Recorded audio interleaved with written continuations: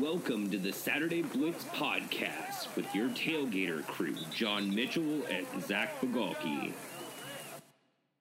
Welcome to this week's Saturday Blitz podcast, everybody. Happy New Year. We are in 2021, and the college football season, except for the last game of the year, is all in the books. We've made it through a strange year that puts every other weird year we've ever seen before to shame. 2007, you can take the back seat now. You just held 2020's beer, so way to go. But here we are, everybody. We've made it to the end, and we had some less than exciting semifinals. I think all of us expected one of them to be something of a blowout, but we didn't expect the closer game to be the one played at AT&T Stadium. So what we're going to do this week, we got 3 nice tight segments for you. We're going to be looking at the Jerry World Bowl there, the erstwhile Rose Bowl game not played in Pasadena. Then we're going to shift over to the Sugar Bowl. We're going to be looking at the game in New Orleans, the other semifinal, and how that all shook out. And in our final segment, we'll be breaking down that college football playoff national championship game and all the storylines that go with it. But before we get into that, Happy New Year, John. How are things going for you so far in 2021? Just happy to see the calendar flip, to be honest. So Happy New Year to you as well. I don't know why you're so negative about that pseudo Rose Bowl game. I mean, instead of the San Gabriel Mountain background, we got a Walmart parking lot. I thought that was pretty cool. I mean, beautiful backdrops. Fit for an NFL regular season game. It's what we deserved in 2020 to kick off, so I think it's probably fitting. Yeah, for the dumpster fire that this year has been, it was exactly what it needed to be. And frankly, I mean, Notre Dame actually somewhat stifled the Alabama offense. I mean, I wouldn't go so far as to say that anybody. That would be crazy. But at the same time, it was, solid numbers. 10 years ago on some of those national championship runs, these kind of offensive numbers would have been eye-popping for Nick Saban's teams. The way they've played in 2020, obviously, the Crimson Tide, 31 points was kind of shocking to see, honestly, I'll say, John. Obviously, in victory, you're holding your head high and you're not going to be crying about that at all. But do you think that gives, we'll talk about that more in the final segment in terms of what that speaks about for the final. But what were just your first thoughts, especially as an Alabama fan, as you were watching this game against Notre Dame? It just really never felt like the game was ever going to be in doubt from the opening kickoff. 17-point game isn't as big of a blowout as a lot of people expected, but Notre Dame did score a late fourth quarter touchdown to change a 31-7 game to a 31-14 game. I thought Alabama was really conservative after the first 3 possessions of the game. Really, the first 3 drives, they did really whatever they wanted, driving down the field and scoring. And that drive right before the half, Alabama got the ball back. It was 21-7. About 5 minutes left. You could tell that was the kind of drive Nick Saban really halted the troops a little, wanted to make sure that was the last drive of the half to rest his defense a little bit. They had just been on the field previously for like an 8 or 9 minute Notre Dame drive. And Notre Dame did exactly what I expected they would do, and that was to try to control the clock, keep Alabama off the field. And then on defense, they played a lot of deep safeties and kept everything in front of them to try to prevent the big plays. And that's really all you can do. It's like the hold on and wait for help kind of defense, right, against this Alabama attack. So it was never, one interesting thought, Zach, I had, the lead up to the game, the talk was about the 2012, the 2013 technically national championship game, the culmination of the 2012 season between Alabama and Notre Dame, and how much Brian Kelly had worked in these last 8 seasons to try to change the culture at Notre Dame, to build up their lines and to be able to compete on this level. And the thing is, I think he's done a good job in some capacity in that Notre Dame was much more ready to compete on the offensive and defensive lines against Alabama, and they were much better position to compete with 2012 Alabama. The problem is this is 2020 Alabama, and you're not going to beat them in the trenches anymore. That's not their game. They don't play the 3 yards in a cloud of dust field position battle. That's just not this version. This version of Notre Dame would have been competitive against 2012 Alabama, but they've evolved like the rest of college football. They've evolved. They have dynamic skill position players, and that's where I think Notre Dame really lacked when you look at the other 3 college football playoff teams to go along with the Irish this year. Is Notre Dame just didn't have the skill talent, particularly at receiver, that you see on all the other teams. And I think that's the next step Brian Kelly has to take to have them as serious contenders. And I don't want to, degrade Notre Dame too much, because making the playoff for the second time in 3 years, playing in a position for a national title for the 3rd time since 2012 is impressive. Not a lot of teams can say that they've been able to do that, just because they haven't been competitive in those games notwithstanding. But I think that's the change that's got to happen for Notre Dame going forward. They've got to upgrade at the skill positions. I think they've got some quality running backs and tight ends, but receivers, they've got to get better at receiver. There was just nobody out there who could make that big play for Notre Dame. They didn't have a Devontae Smith or even a John Mechie. You could just throw the ball on a screen and let him go make a 35, 40-yard gain. There just wasn't that. There was not enough firepower for Notre Dame offensively. And a lot of that's to do with the quarterback too. As solid as Ian Book has been, he's just not that dynamic quarterback who's going to beat you repeatedly down the field, throwing the ball over the defense's head. So the next step in the evolution of Notre Dame under Brian Kelly, I think, is developing, finding a dynamic playmaker at quarterback and developing playmakers on the outside at receiver, because this is a vastly different landscape in college football right now than it was the last time Notre Dame played Alabama 8 years ago. Yeah, I think that's a really fair point that you make. This Notre Dame team is a good Notre Dame team. Let's not mince words about that. They came up against an Alabama juggernaut that is just fine-tuned at this point to do exactly what Nick Saban and his staff wants them to do. And I think you're right as well about that offensive performance. They did kind of tamp it down a bit. They didn't want to show their cards too much once it was effectively in the books. And speaking of books, Ian Book, I think you're right about him as well. He was the type of quarterback, Alabama did exactly what they wanted to with him, which is try to make Ian Book win the game for Notre Dame. And with the players he has around him, he wasn't able to make that happen. And even with and that's not to knock the level of talent he does have around him. Let's not. You don't get to the playoffs, you don't get to 10-1 without having some obvious talent on your team on both sides of the ball. But yeah, Ian Book was forced to do too much. He had to carry the ball 15 times. He threw the ball 39 times. It wasn't like... I mean, look at it. Notre Dame ran, 80 plays, I think, to 55 for Alabama. And Alabama still outgained them, both rushing and passing,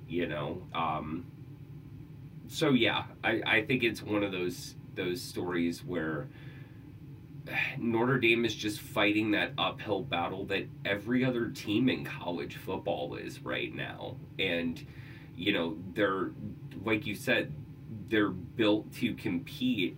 And by the time they get to that threshold to compete, the best teams have already evolved beyond that the next 2-3 steps. And that's just what we're seeing in football right now. You almost have to be, if you're going to be a school that kind of gets the edge and kind of overtakes one of these legacy programs, and it's weird to say that talking about Notre Dame as, you know, kind of quote unquote the ultimate legacy program. But if you're going to take on the hegemons of the moment in college football, you kind of have to be thinking 3 steps ahead. I think about Oregon under Chip Kelly, first as an offensive coordinator and then when he took over as head coach. The reason that Oregon was able to leap up to, you know, in the national consciousness is because they were doing things that no other team was doing, and they were doing them in a way that just overwhelmed others. And unfortunately, we never got the opportunity to see what they would do against a team like Bama because things never aligned during that period. But that's really what you have to do to get to that next level. And I think you're right. Notre Dame is kind of chasing those old ghosts of, you know, dominant BCS teams, dominant early college football playoff teams when we're 5-10 years beyond that now. Yeah, and I think that's perhaps the thing Nick Saban's done the best over his tenure at Alabama is being those steps ahead and seeing the changing landscape of college football. I mean, everybody remembers the infamous rant about, is this what we want college football to be, several years ago about the up-tempo spread offenses. Saban was asking about that. And obviously, yes, that's what everybody wanted college football to be. He saw that and he adapted. I mean, the hiring of Lane Kiffin before the 2014 season is really what signaled the change. And this is right after Alabama had won back-to-back titles in 11 and 12 and had come from a miracle play by Auburn in the Iron Bowl away from playing for a 3rd straight title against Florida State. And he saw then how different things were getting in college football, brought in Lane Kiffin, and the offensive evolution in Tuscaloosa has gone on from there with several offensive coordinators, whether it's Kiffin, Brian Dable, Mike Locksley, on to Steve Sarkisian, whoever takes over going into 2021. So that's the kind of forward thinking I think you have to have in college football these days, because the landscape just rapidly changes all the time nowadays, because everybody's looking to what's next. Everybody's trying to find whatever little edge they can find. And I think that's what Brian Kelly's got to look at if he wants Notre Dame to ever finally summit the mountaintop. They've gotten close. They've been there, and they're going to continue to have those opportunities, I really believe, because they do have one of the better teams in the nation. Brian Kelly, to me, is a vastly underrated coach just because he hasn't been able to win a national championship. But winning a national championship is very hard. Only one team every year gets to do that, and he's come very close. Well, you know what I mean in terms of how it is. Only one team gets to win the college football playoff every year. I think getting to where he's gotten them, and he's been, you know, the most successful Notre Dame coach since Lou Holtz probably at this point. So, I mean, I think he's done a fantastic job there, but if he wants to get over the hump, he's got to start looking at not what teams are doing right now necessarily, Zach, because by the time he gets them there, who knows the next change that's going to happen. He needs to try to anticipate what's coming and then make that and mold Notre Dame into that. And maybe it works and maybe it doesn't, but that's the risk I think you have to take to have a legitimate shot there of winning a national championship. Yeah, it really comes down to who's that next FCS innovator that we don't know about yet. Who are you going to poach out there through that circle of contacts that's going to be that catalyst? Every team is asking that question except for the, you know, hallowed few, the Alabamas, and the 2 teams we'll be talking about in the next segment, obviously. So before we get there to our first break, do you have any last thoughts about the Jerry World Bowl, John?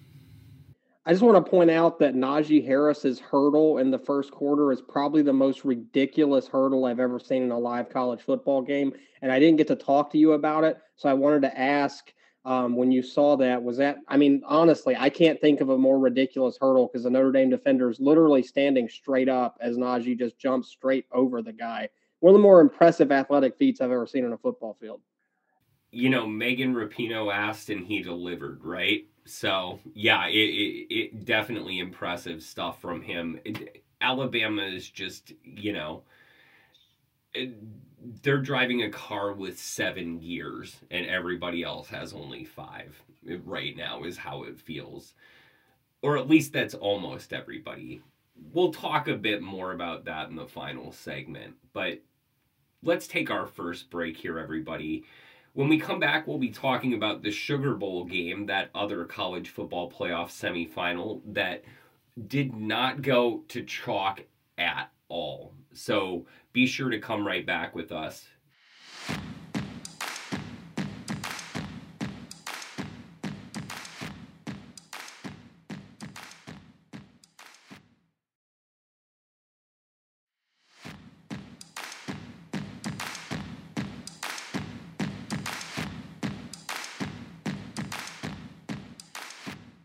Welcome back from the break to the Saturday Blitz podcast, everybody. We're here talking about the college football playoff, what has happened, what will be happening soon enough next Monday.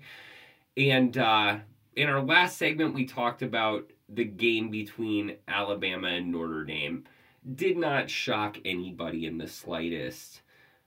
The game between Ohio State and Clemson there at the Superdome in New Orleans, though, John, I think that one kind of took everybody by surprise. What was it that surprised you most about this game? Honestly, I think what surprised me the most is how lopsided the line of scrimmage was on both sides of the ball. I don't think anybody coming into this game, you and I talked about it being virtually a toss-up game, really, between the Buckeyes and the Tigers. I think a lot of people expected Clemson to win. The outcome, the winner doesn't surprise me because I thought Ohio State, Clemson, and Alabama, to me, were the 3 best teams in college football, and that one of them was going to win the national title. No disrespect to Notre Dame. I don't mean to disrespect them, but I think they were clearly separated from the big 3. So, but to me, I think the thing that was the most surprising, like I said, was the difference at the line of scrimmage. I didn't expect Ohio State to have such an edge on both the offensive and defensive lines. I think the big thing that really changed the game was the fact that Clemson couldn't get anything out of Travis Etienne. I mean, their running game was completely stifled. He's one of the best running backs in college football, projected to be a late first to early second round pick in the draft next year. And he only had, 10 carries for 32 yards or so in the game. And it's hard for Clemson to be successful offensively if they can't strike that balance. I mean, Trevor Lawrence threw for 400 yards in the game. He got a lot of, hate after the game for the loss. But I mean, he threw for 400 yards and a couple of touchdowns. They consistently moved the ball through the air, but they were just dominated at the line of scrimmage. They were hitting ETN right away. Lawrence had a lot of heat on him. They couldn't do much with the designed runs for him. And that's one of the more underrated aspects of their offense were the design runs for Lawrence specifically. That they burned Ohio State with it last year, and I think the Buckeyes were game for that this year. And then obviously Trey Sermon's just emergence in the Buckeyes backfield, the Oklahoma transfers. I mean, he's running like Zeke Elliott was running when Ohio State won the national title in 2014. 31 carries for 193 yards. And then Justin Fields throwing for 385 yards and 6 touchdowns. You don't see a Brent Venables defense get gashed like that. And there were several film study things I've seen since the game. They really illustrated some of the stuff that Ryan Day was doing in terms of quick snapping the ball. Because one of the things Brent Venables likes doing a lot is being the last one to make an adjustment. So his guys are constantly looking at the sideline, waiting to make an adjustment to whatever the offense is about to do. But as soon as the offense got the play in, I mean, second later, Justin Fields was snapping the ball. They caught Clemson off balanced several times. That long touchdown run Trey Sermon had, Clemson didn't even have, or it was a run to the left, and Clemson only had 1 or 2 defenders on that side of the field. It's one of the easiest touchdown runs you'll ever see if you go back and rewind the tape. So I thought Ryan Day called a fantastic game. He put Clemson into a lot of situations where they were off balance and couldn't get set defensively. And I think defensively, Clemson wasn't quite as good as they'd been in recent years. And I think that was the big difference. But the difference at the line of scrimmage, I think, was the biggest surprise, that Ohio State was just that thoroughly dominant at the point of attack. Well, and I think I think That is a huge part of this story. And I think especially defensively, just what Ohio State was able to do, running the ball, passing the ball. You mentioned Sermon, you mentioned Fields. The fact is they had such incredible balance. And Clemson coming into this game, they looked like they were just as rock solid defensively as years past. I mean, they came into this game ranked fourth nationally, averaging 4 sacks a game. 9.4 tackles a loss a game put them third nationally. This was a team that allowed 298.5 yards a game. They gave up 639 to Ohio State. Ohio State had 254 rushing yards, just rushing yards. And this was a Clemson team that was allowing fewer than 100 a game on the ground. So they took them 2.5 times further than than most teams were able to throughout the course of the season. And, I think it raises a couple of questions. First of all, was the ACC just not nearly as good as it was being made out to be this year? For the simple fact that it was the only show in town for those first couple of weeks before the SEC started playing, and after the Big 12 had already kind of delegitimized itself with that 0-3 Sun Belt fiasco. I think that might be a big part of it, is we just kind of oversold the ACC some. Clemson and Notre Dame might have been 2 of the top 4 teams this year, but I don't know that they were 1 or 2 at any point, really. And I think some of it might be a consequence of having played just mostly a conference-only schedule, save 1 non-conference game allotted to each of the ACC teams.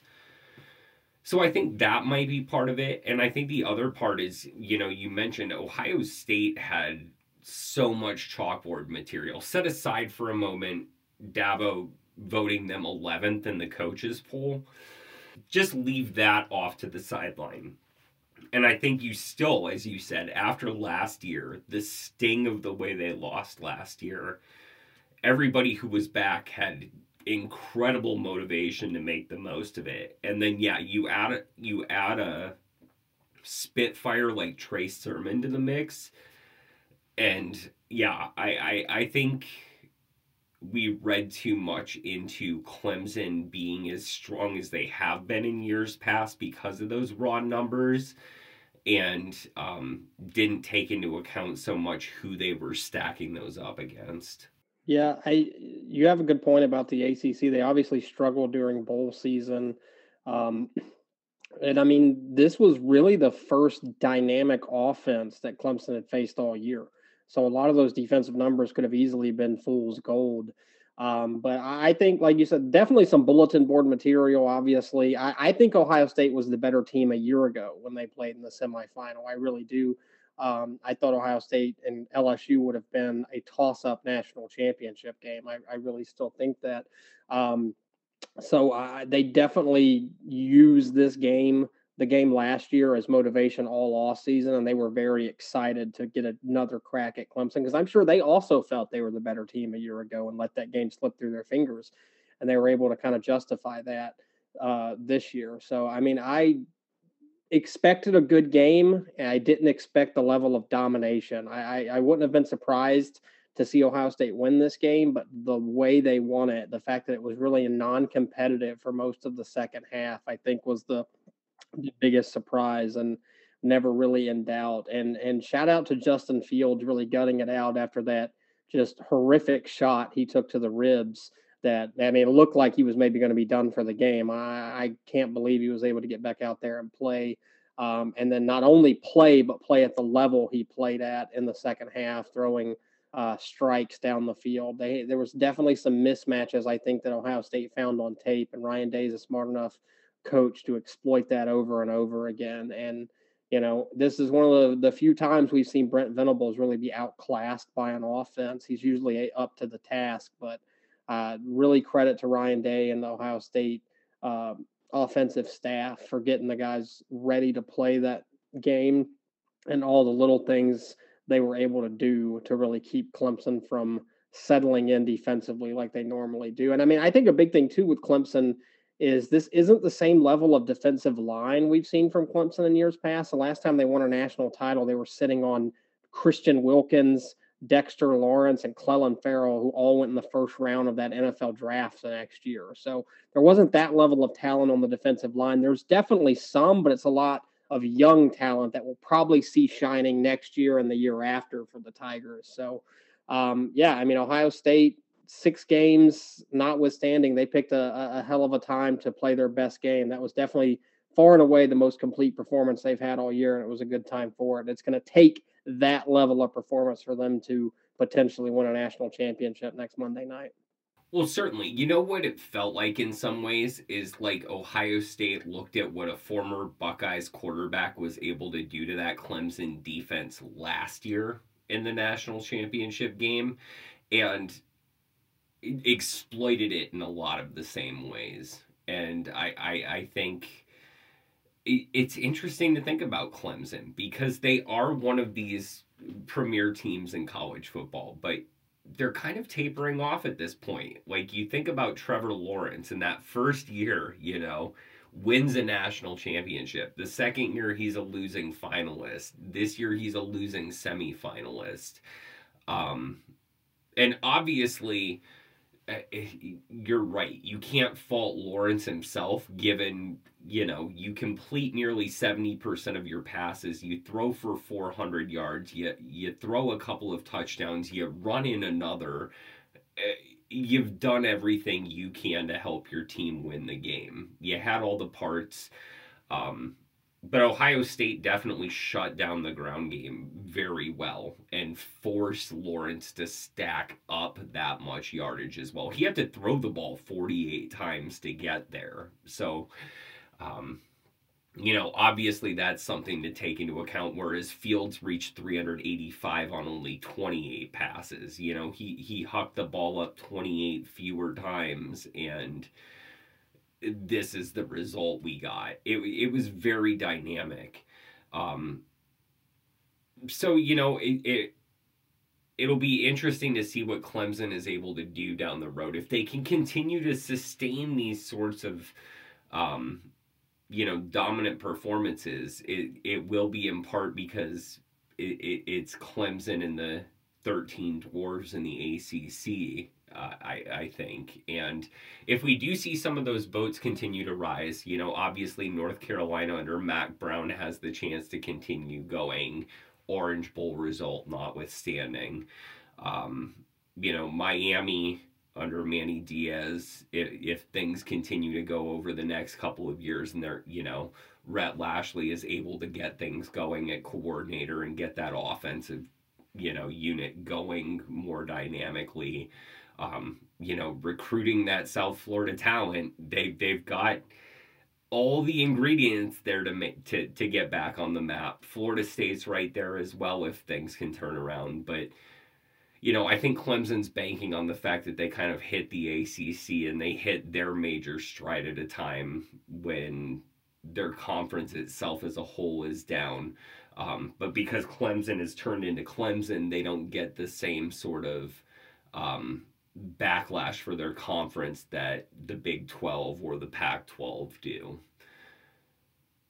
Maybe that's just a bitter Ducks fan lashing out, but I think there is some merit to that we need to consider. Is the ACC really as good as we've made it out? I think you have the SEC and the Big Ten as sort of a premier tier that we think about, and I think a big part of that is money and exposure, and money allows you to make a lot of recruiting trips. Let's just kind of put that in perspective. But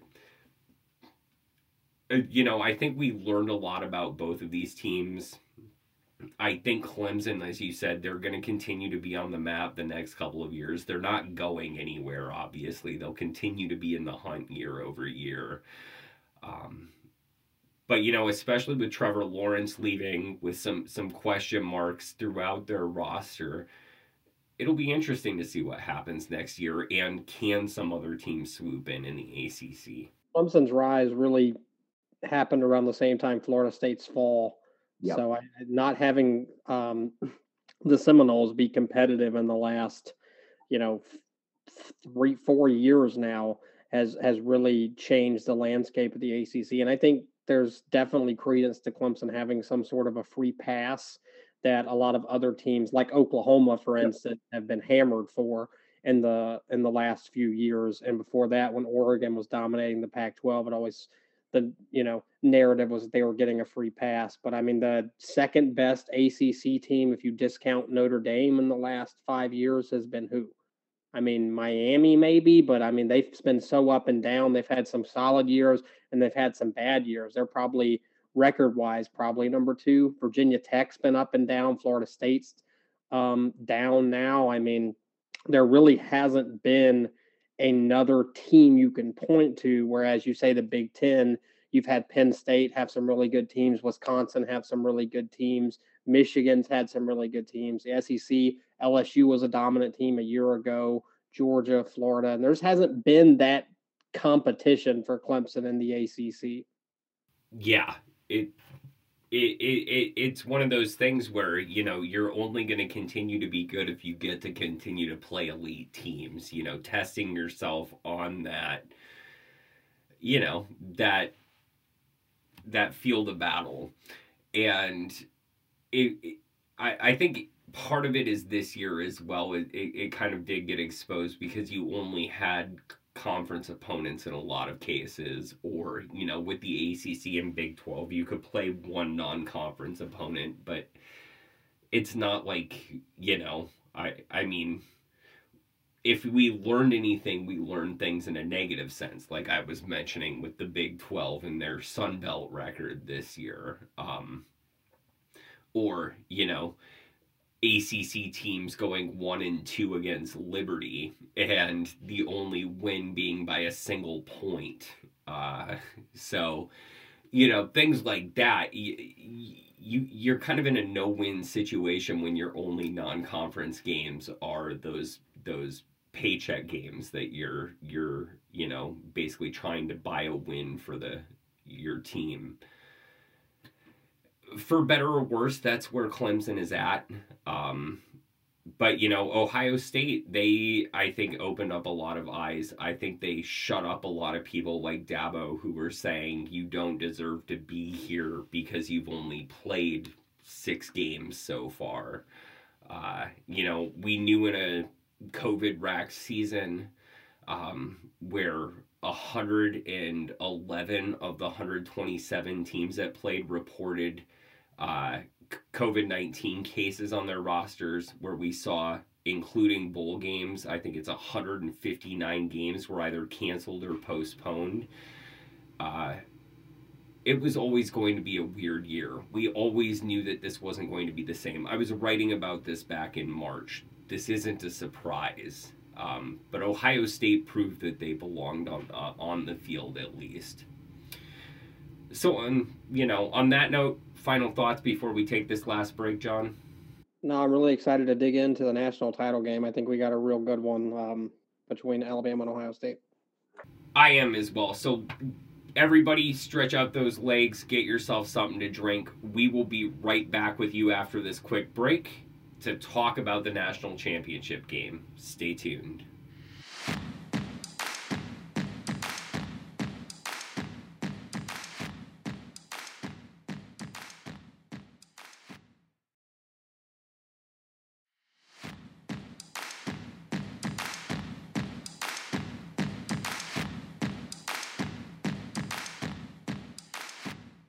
Welcome back for the final segment of this week's Saturday Blitz podcast, everybody. We are talking about the last game of the 2020-2021 college football season.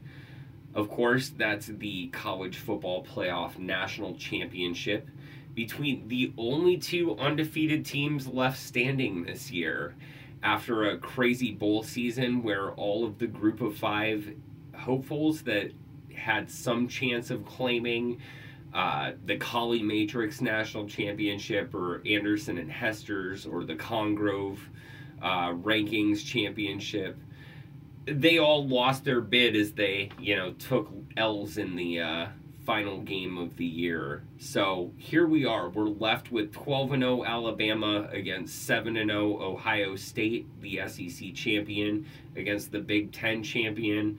I know you're really jazzed for this game, John. So, first impressions as you're thinking about this game. I mean, when I look at the two teams, Zach, it looks like an evenly matched game to me. And I think a lot of people are going to expect Alabama to win the game. And I certainly hope they do so. But I really think this is a coin flip game. I could really see going either way. Ohio State just played their best game of the season. I think a lot of the concern over the Buckeyes coming into the playoff was that maybe they hadn't had enough time to gel as a team. I didn't give any real credence to the fact they had only played 6 games. Other than that I didn't know if, they had really figured it out as a unit together yet. Because that continuity, I think, really put them at somewhat of a disadvantage even against teams like Alabama and Clemson, who had played 11 games already, because those teams know what they are. And I don't think Ohio State knew who they were until the Sugar Bowl against Clemson. I think they really figured it out in that game. They know who they are now.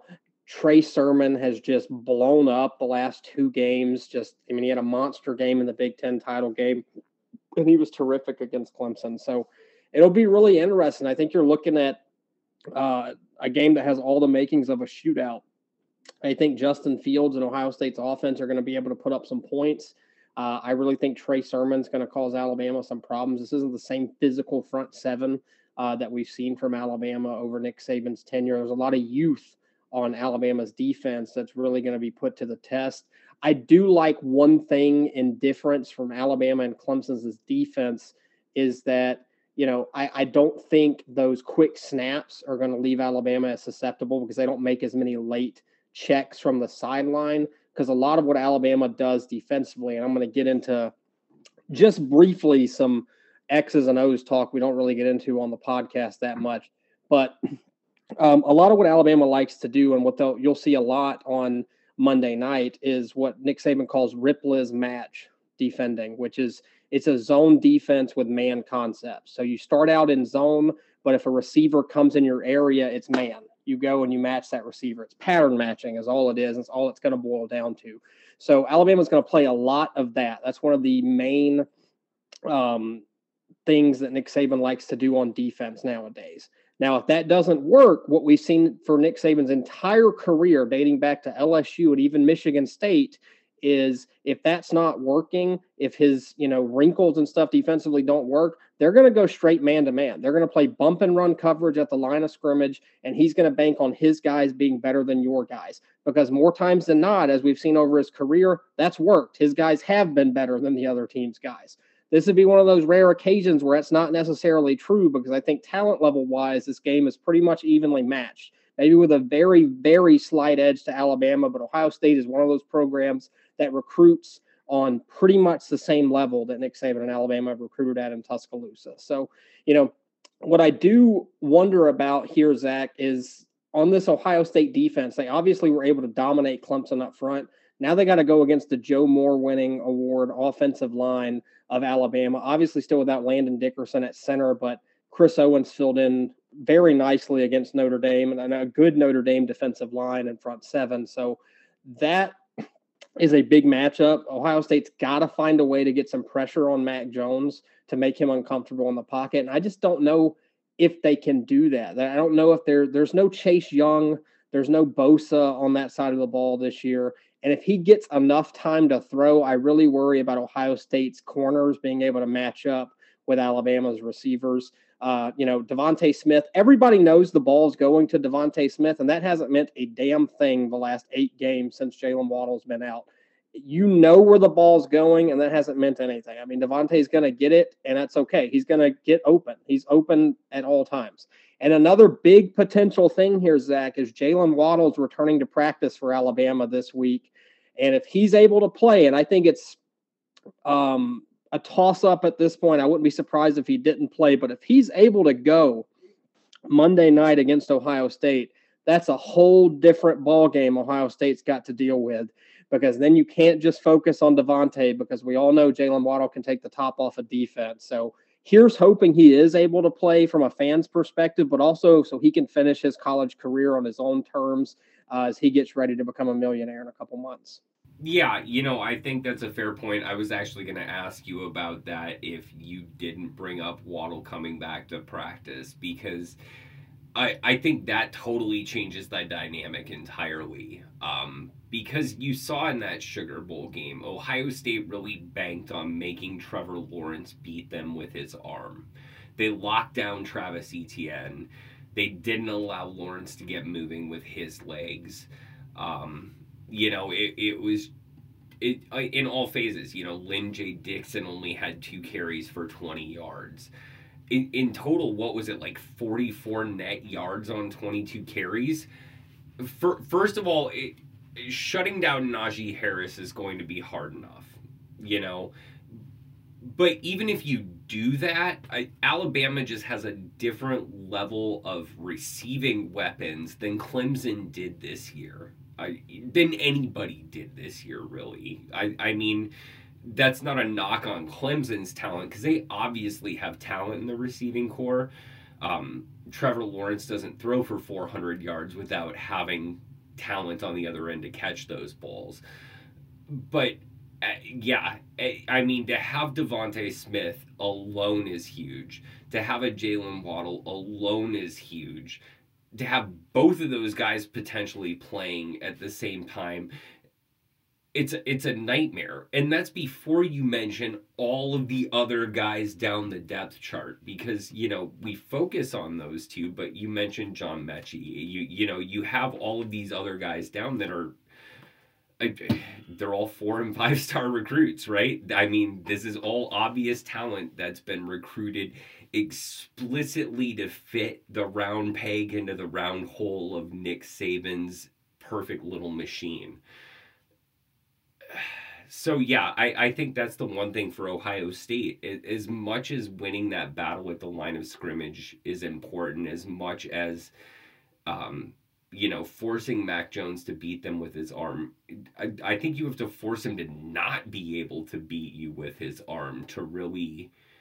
honestly, I think Ohio State's best bet in this game is to force Alabama to have to play on the ground more, to take away receiving options as much as possible. And that's obviously, that's the $1 million question that every defense has struggled with this year with Alabama. And frankly, Notre Dame,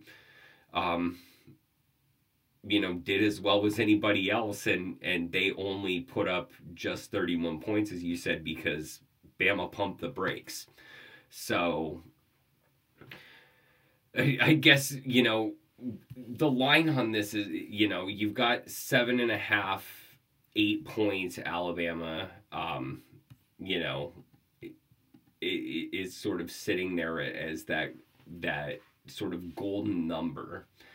But then you look at, what's the over under on points. Right now it's sitting at, what am I seeing? 75.5 points for the total point line.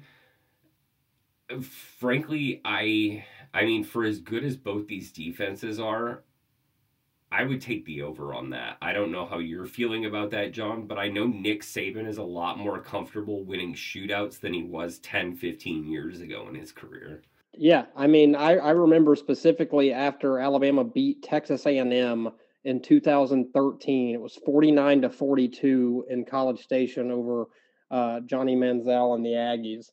And I remember Nick Saban specifically saying that game took 10 years off of his life because he hadn't yet in his mind transition to what college football is nowadays. And I was just talking to my brother about this. We were talking about the upcoming national championship game. In college football nowadays, I mean, with the way the rules are slanted, offense has a definitive edge in every game because of RPOs, because everything you're trained as coming up as a defender all the way up from, Pop Warner football through high school and into college, you have to pretty much completely forget. If you see a guard pulling, it's a run play. Well, now not necessarily. It could easily be a pass play. So, I really think that, Nick's obviously had to adapt to that. And I'm sure that's been very hard for him to swallow as a defensive coach, just as much as it's probably been hard for Bill Belichick to swallow in the NFL as a defensive coach. So, yeah, I think the over here to me looks like a pretty easy play because I think Alabama's going to hit some big plays. They're going to score points. But I also think Justin Fields is going to put up a Deshaun Watson-like performance in a national title game against Alabama. So I'm thinking this game is easily going to be played in the 80s. Yeah. I would be shocked if we see it go below 80 when the final whistle rings. And of course, that means now we're going to see a 17-9 game or something like that. It's just going to be exactly what we say it's not going to be. Both teams are going to throw 5 interceptions and fumble twice. It's going to be something like that. Has anybody seen a weather report for what's supposed to be happening in Miami next Monday? Because that could really tip it off, couldn't it? But, I think regardless, I would be shocked if we see this become a defensive struggle. It's just not the way college football has gone in 2020. It's not the way these two teams have won in 2020. So, obviously, as a fan, I'm imagining you're picking Alabama, but with that 8-point spread, we're going to go with the 8-point spread because I'm seeing that at most books here as we're looking at Action Network. Do you think Alabama covers an 8-point spread, John?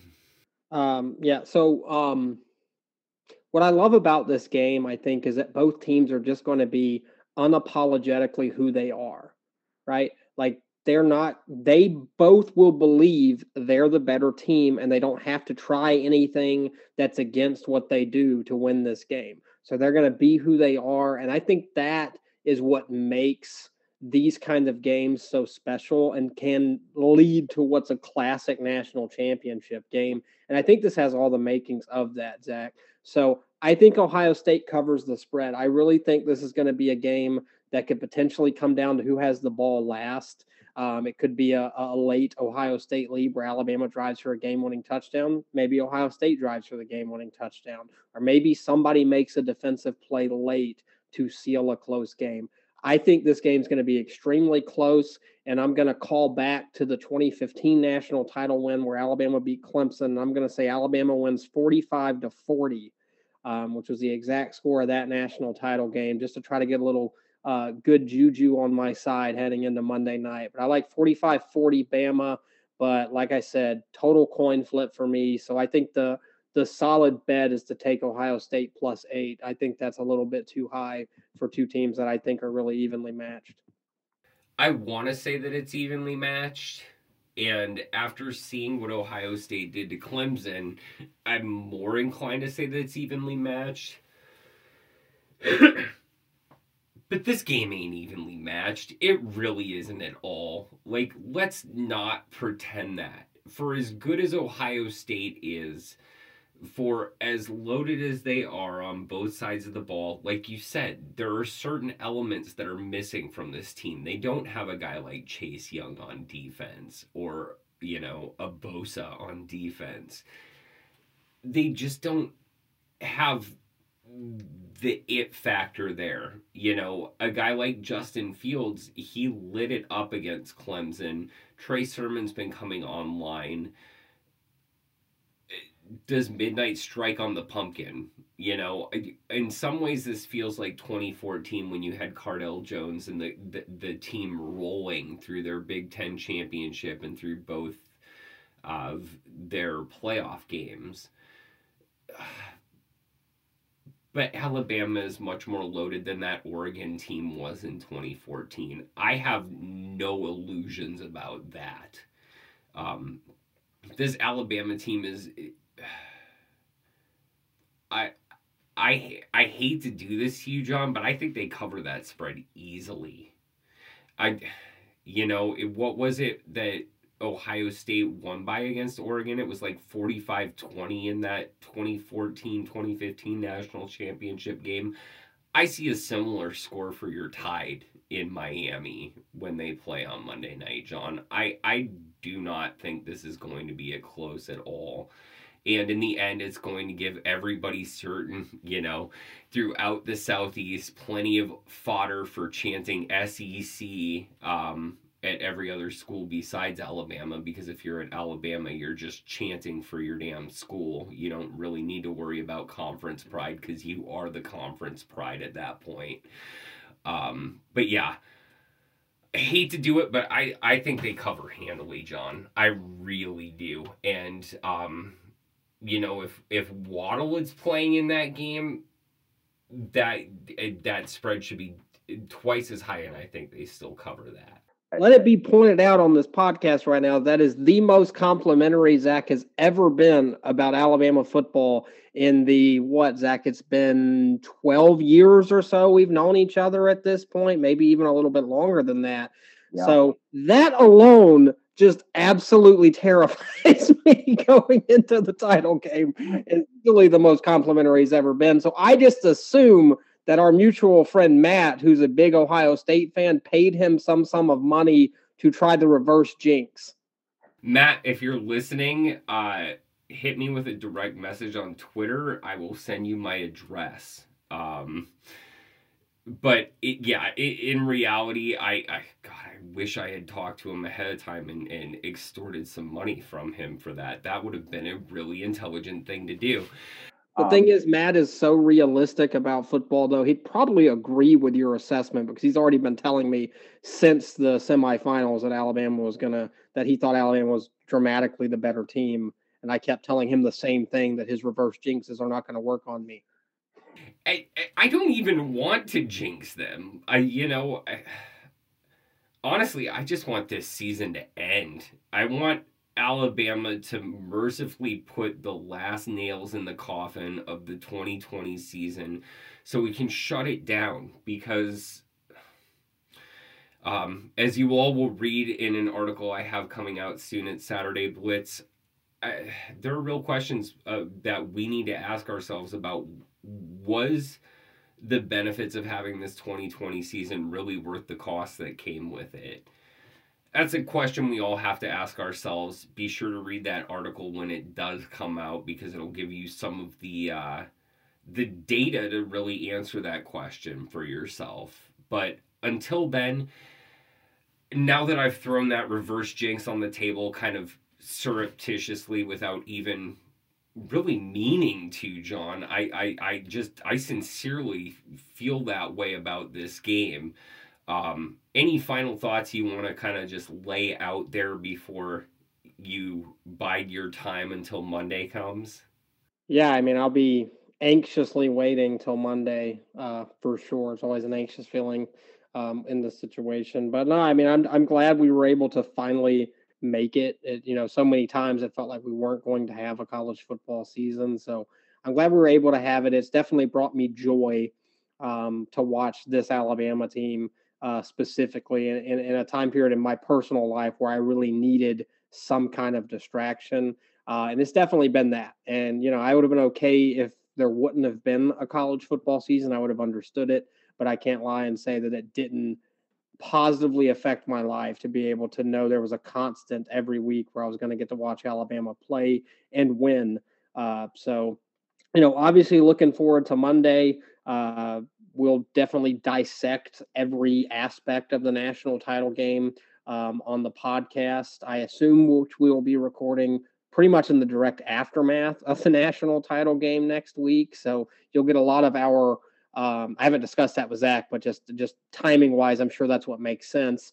So you'll get a lot of our unfiltered and probably, at least from my perspective, drunken thoughts in the immediate aftermath of the national title game, where I'll either be just ridiculously joyous or in a very somber mood. So next week's episode should be pretty fun. Yeah, this is always a joy, folks, when we get to have these opportunities, when one of us has a team on the line and we're talking immediately after. It can be some real entertainment. And the fact that we'll be able to do that and bring that to all of you listeners, I am really excited for next week's episode. So yeah, be sure to tune in next week. We'll be with you next Wednesday with the episode that's recorded either basking in the aftermath of a victory, or you'll get to hear the sloppy, drunken ruminations of John in the aftermath of agony.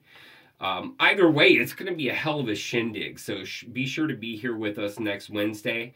Thanks again for tuning in, everybody. Thanks for making it through this 2020 season with us. Know that we're not off the hook now that the 2020 season's over. Continue to do everything you need to do, because life goes on, and so does the coronavirus. So until we talk again, thank you so much for tuning into the Saturday Blitz podcast.